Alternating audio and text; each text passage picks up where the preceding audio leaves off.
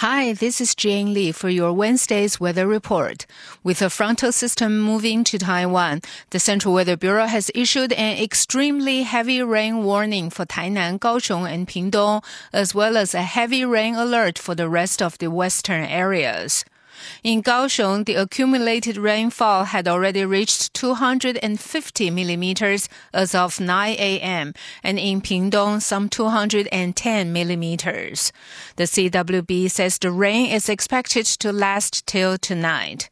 For today, we can expect overcast skies with rain across much of the island, especially in the south and the mountainous areas in the center.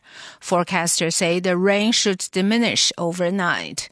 Temperature-wise, we'll see a high of 25 degrees Celsius and a low of 23 in Taipei, a high of 28 and a low of 25 in Taichung and Kaohsiung, as well as a high of 26 and a low of 24 in Hualien. This is Jane Lee reporting from ICRT.